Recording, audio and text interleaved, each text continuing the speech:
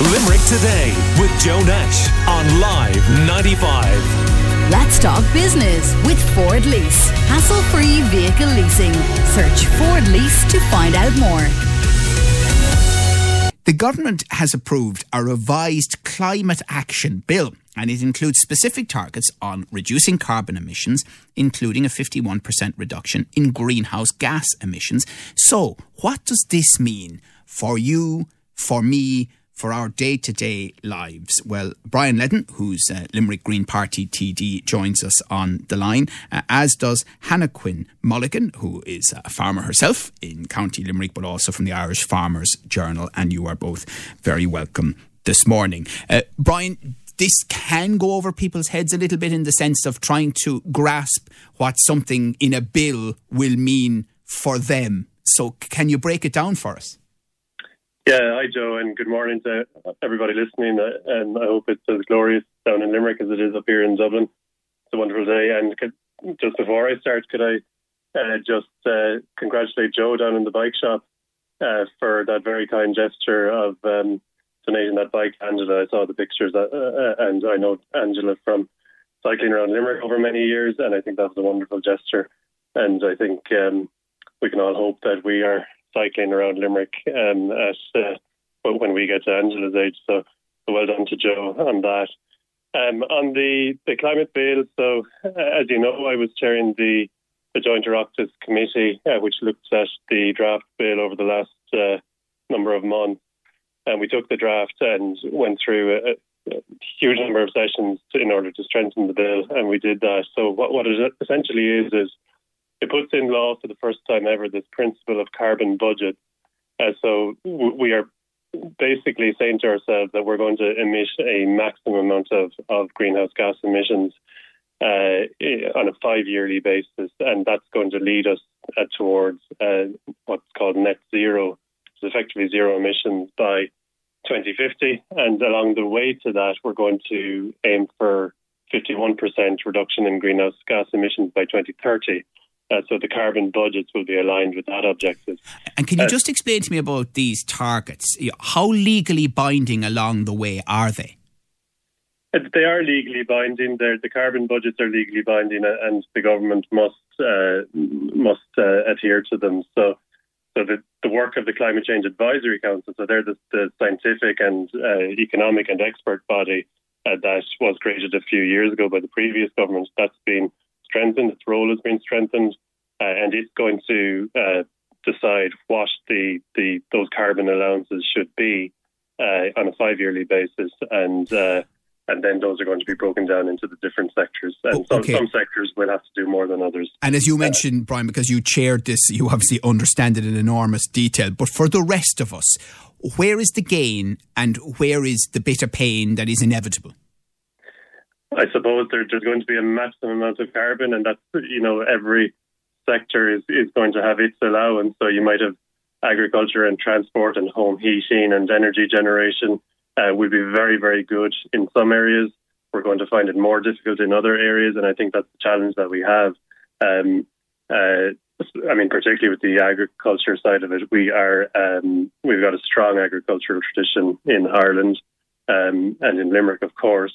And it's going to be that bit harder to bring agriculture, to this kind of low emissions future. But I think we have to do it. And I think with cooperation from the likes of the IFA, from all the stakeholders, the important thing is that we move forward and that we protect the livelihoods of farmers particularly, because they play such an intrinsic role in our economy and indeed in our society as well. And Brian, I know it's complicated, but something emblematic and something that the majority of families still have one or two of, the motor car, the diesel and petrol car. What's going to happen there? I think there's going to be a real change in transport, that's for sure. And we are seeing this across Europe already, and it's going to happen in Ireland too. Obviously, there's going to be a move. Everybody knows at this stage there's going to be a move towards electric vehicles. But that alone isn't going to do it. We're going to have to reduce the number of journeys that we make and figure out how we plan society so that we don't need to make so many journeys by private car. So, as you know, there's huge investment going on in public transport and in active travel infrastructure. And all of these things, which will cost a lot of money and certainly will take time to develop, but they will lead to less of a need to be driving for one's everyday needs. So you're looking at, Limerick, Joe, I probably mentioned this to you before, of all journeys that are under 3 kilometres, 70% of those currently are made by private car. Now that's low-hanging fruit. We can fix that. Those are eminently walkable, cyclable journeys, and indeed for those that are longer, we can really improve our bus service.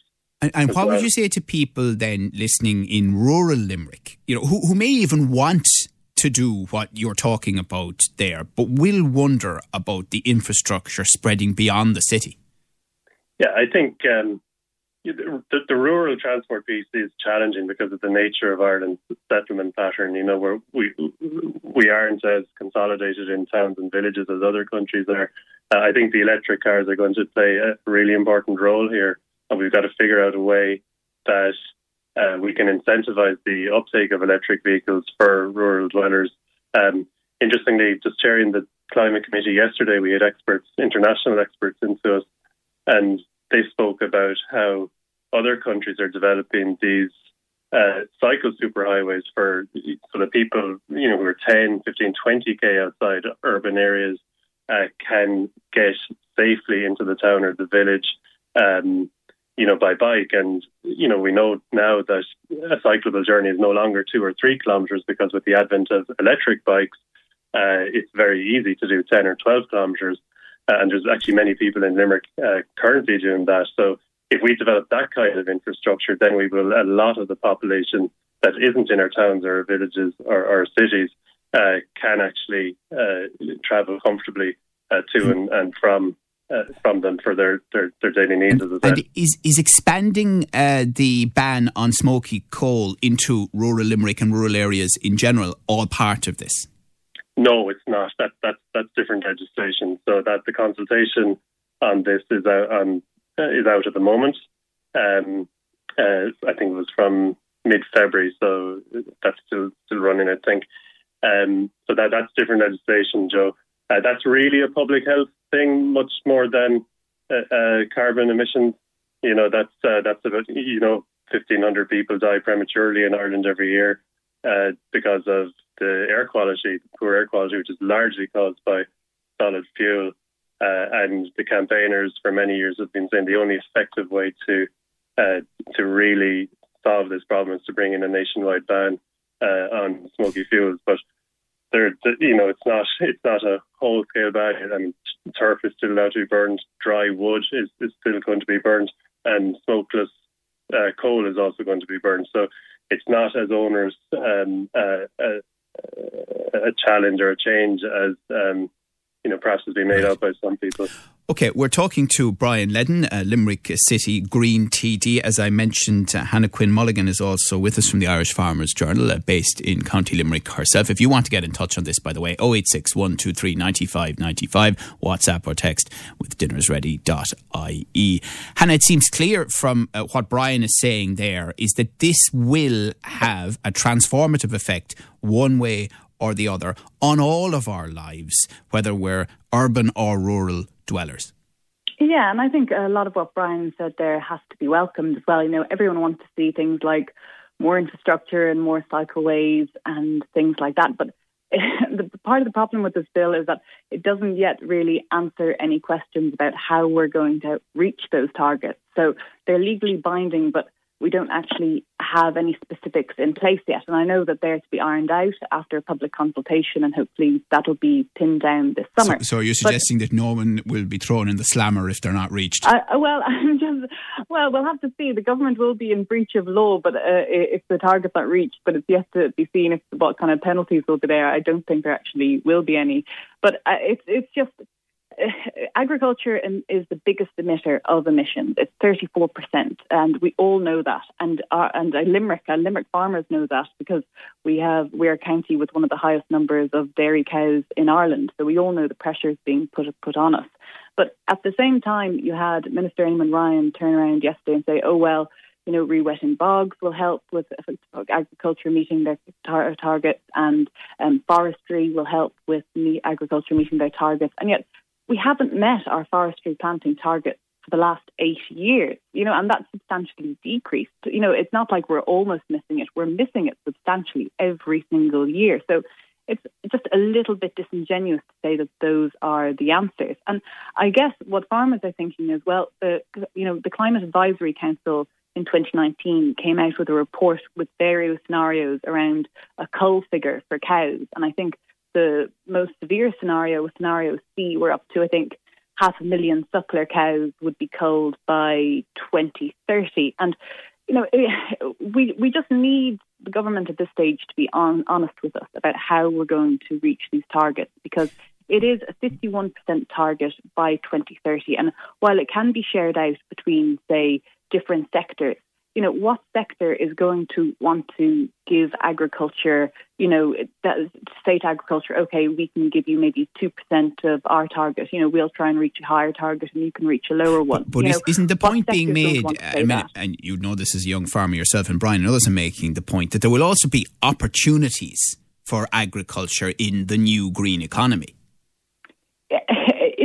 In what essence? Because, there's a lot of talk about anaerobic digestion, and yet at the same time, we don't have any anaerobic digestion. What is that? It's essentially, I suppose, creating energy from animal slurry is what it is essentially. And while there are, that's why they call it the polite thing. They call it the polite thing, but see, a little less polite as well. Look, the main contributor to that, say, to animal or to agriculture emissions is livestock. It is the burping and the farting, the methane emissions from livestock. That is the main. I'm really glad you just emissions. said that, because whenever I discuss this and I mention it, I get a torrent of abuse from listeners about bringing it down to brass tacks. But those are the brass tacks, aren't they? That is essentially what it is. I think 89% of methane emissions come from the various bodily functions of animals. And are there things you can feed cattle to reduce that output? There is a lot of talk about seaweed, additives and other bits and pieces, and about breeding more carbon efficient cows. But animal numbers have essentially remained static, and it is only a certain type of seaweed that helps to reduce emissions. So we'll have to go out and harvest an awful lot of this seaweed. It'll be like. Do we have it on the coast of Ireland? I am given to believe that I think we have some on the west coast of Ireland, but then potentially you're creating. Well, there's a new industry for you, Anna. Yeah, but then are you creating another biodiversity problem where some sort of sea life? And it's not just that. I do appreciate that. Well, I don't appreciate one thing, in that agriculture is the main emitter of carbon emissions, and yet there's only one reference to agriculture in the entire bill. The entire bill, agriculture is mentioned once, and that's in regard to saying it's notes the distinct characteristics. But I'm glad you mentioned that. Biogenic methane. But biogenic methane, so the burping and the farting that we're talking about here, it's not given a separate target. It's still rolled into the one main target. It's just a fancy word for something, and we don't know what it means or how it's going to be treated differently. I have to say, hearing those words come out of your mouth, it's like hearing the Pope swear. But I'm sure the Pope does swear in private. I'm sure he does too. I'd say from his days in Buenos Aires as a bouncer, that's for sure. But the other point that's worth making, Hannah, is that obviously lots of people listening to this show this morning are rural dwellers, but they're not directly in farming. But this has an impact on them too. Of course it does, yeah, because if you think of, say, a herd out there with 100 cows, they're not just supporting themselves, they're supporting the rural economy. They're going to the local shop, especially these days with the 5 kilometre limit, they're going to the local shop. And then as well, you have the local vets, and you also have the local marts. And it's a whole wide industry, and that's been proven. But I think the important thing is that farming isn't against all these changes happening, but we need to be given answers on what's actually happening and how this is going to be achieved. Because, saying things like, oh, well, more farmers will use low-emission slurry spreading. Like, I don't know if you've seen low-emission slurry spreading. The tubes sort of look like great big octopus arms. And what that doesn't take into account is that, okay, less emissions might be emitted, but at the same time, you need substantially more water to dilute that slurry to make it actually, go through those tubes. So I hope I'm not putting anyone off their breakfast. But it just needs to be thought about, because on one hand you're saying, okay, more low emission slurry spreading, and then on another hand you're saying water is a precious resource, and we're getting worried about drought. Well, look, so Brian, we just need answers. Okay, and Brian, I'm not expecting you to provide all the answers this morning. We don't even have the time for it. But just briefly, what is biogenic methane? How is that going to be treated? Okay, well, there you go. There's a direct question that you could maybe answer, Brian.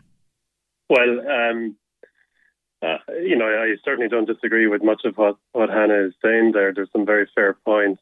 The first thing here is to get in place the governance structure, the framework in legislation for reducing our emissions. After that we'll develop the Climate Action Plan, which will have the very specific measures across all sectors that will be required to meet our targets. I suppose just to answer Hannah's point on, one sector won't want to give its allowances to another sector, it won't be up to that sector. It'll be up to the Climate Change Advisory Council and the government to decide as they see fit which sectors should emit how much carbon. She mentioned that we haven't met targets in the past, and that's true. In certain areas, they haven't been legally binding targets, unlike these. But we have met some targets, and we've hit 40% renewable energy.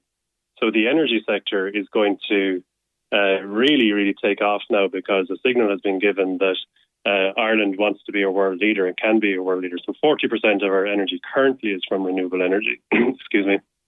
And we're aiming for at least 70%. So if we get to 70% or beyond in electricity, then that can take some of the pressure off other sectors.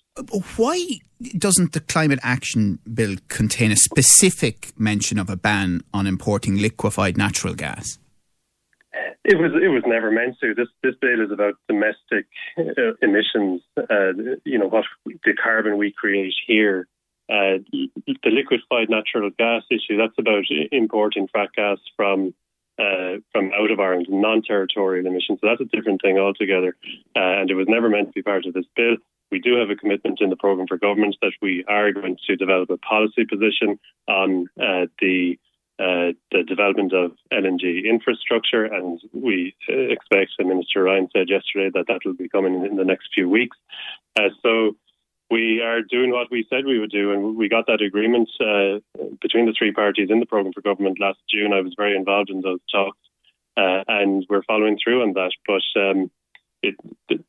that was never meant to be in this bill. This is about domestic emissions. Okay, all right. Well, listen, thank you. Obviously, we're only kicking this off now. It's going to be part of our lives quite clearly for many, many years to come, and going to have an impact on each of us directly in our day-to-day lives. Of that, there is no doubt. Thank you to Limerick Green Party TD and Chair of the relevant Oireachtas Committee, we should say as well, Brian Ledden, and also Hannah Quinn Mulligan, a farmer herself, and also from the Irish Farmers Journal based in Limerick Today with Joe Nash on Live 95. Let's talk business with Ford Lease. Hassle-free vehicle leasing. Search Ford Lease to find out more.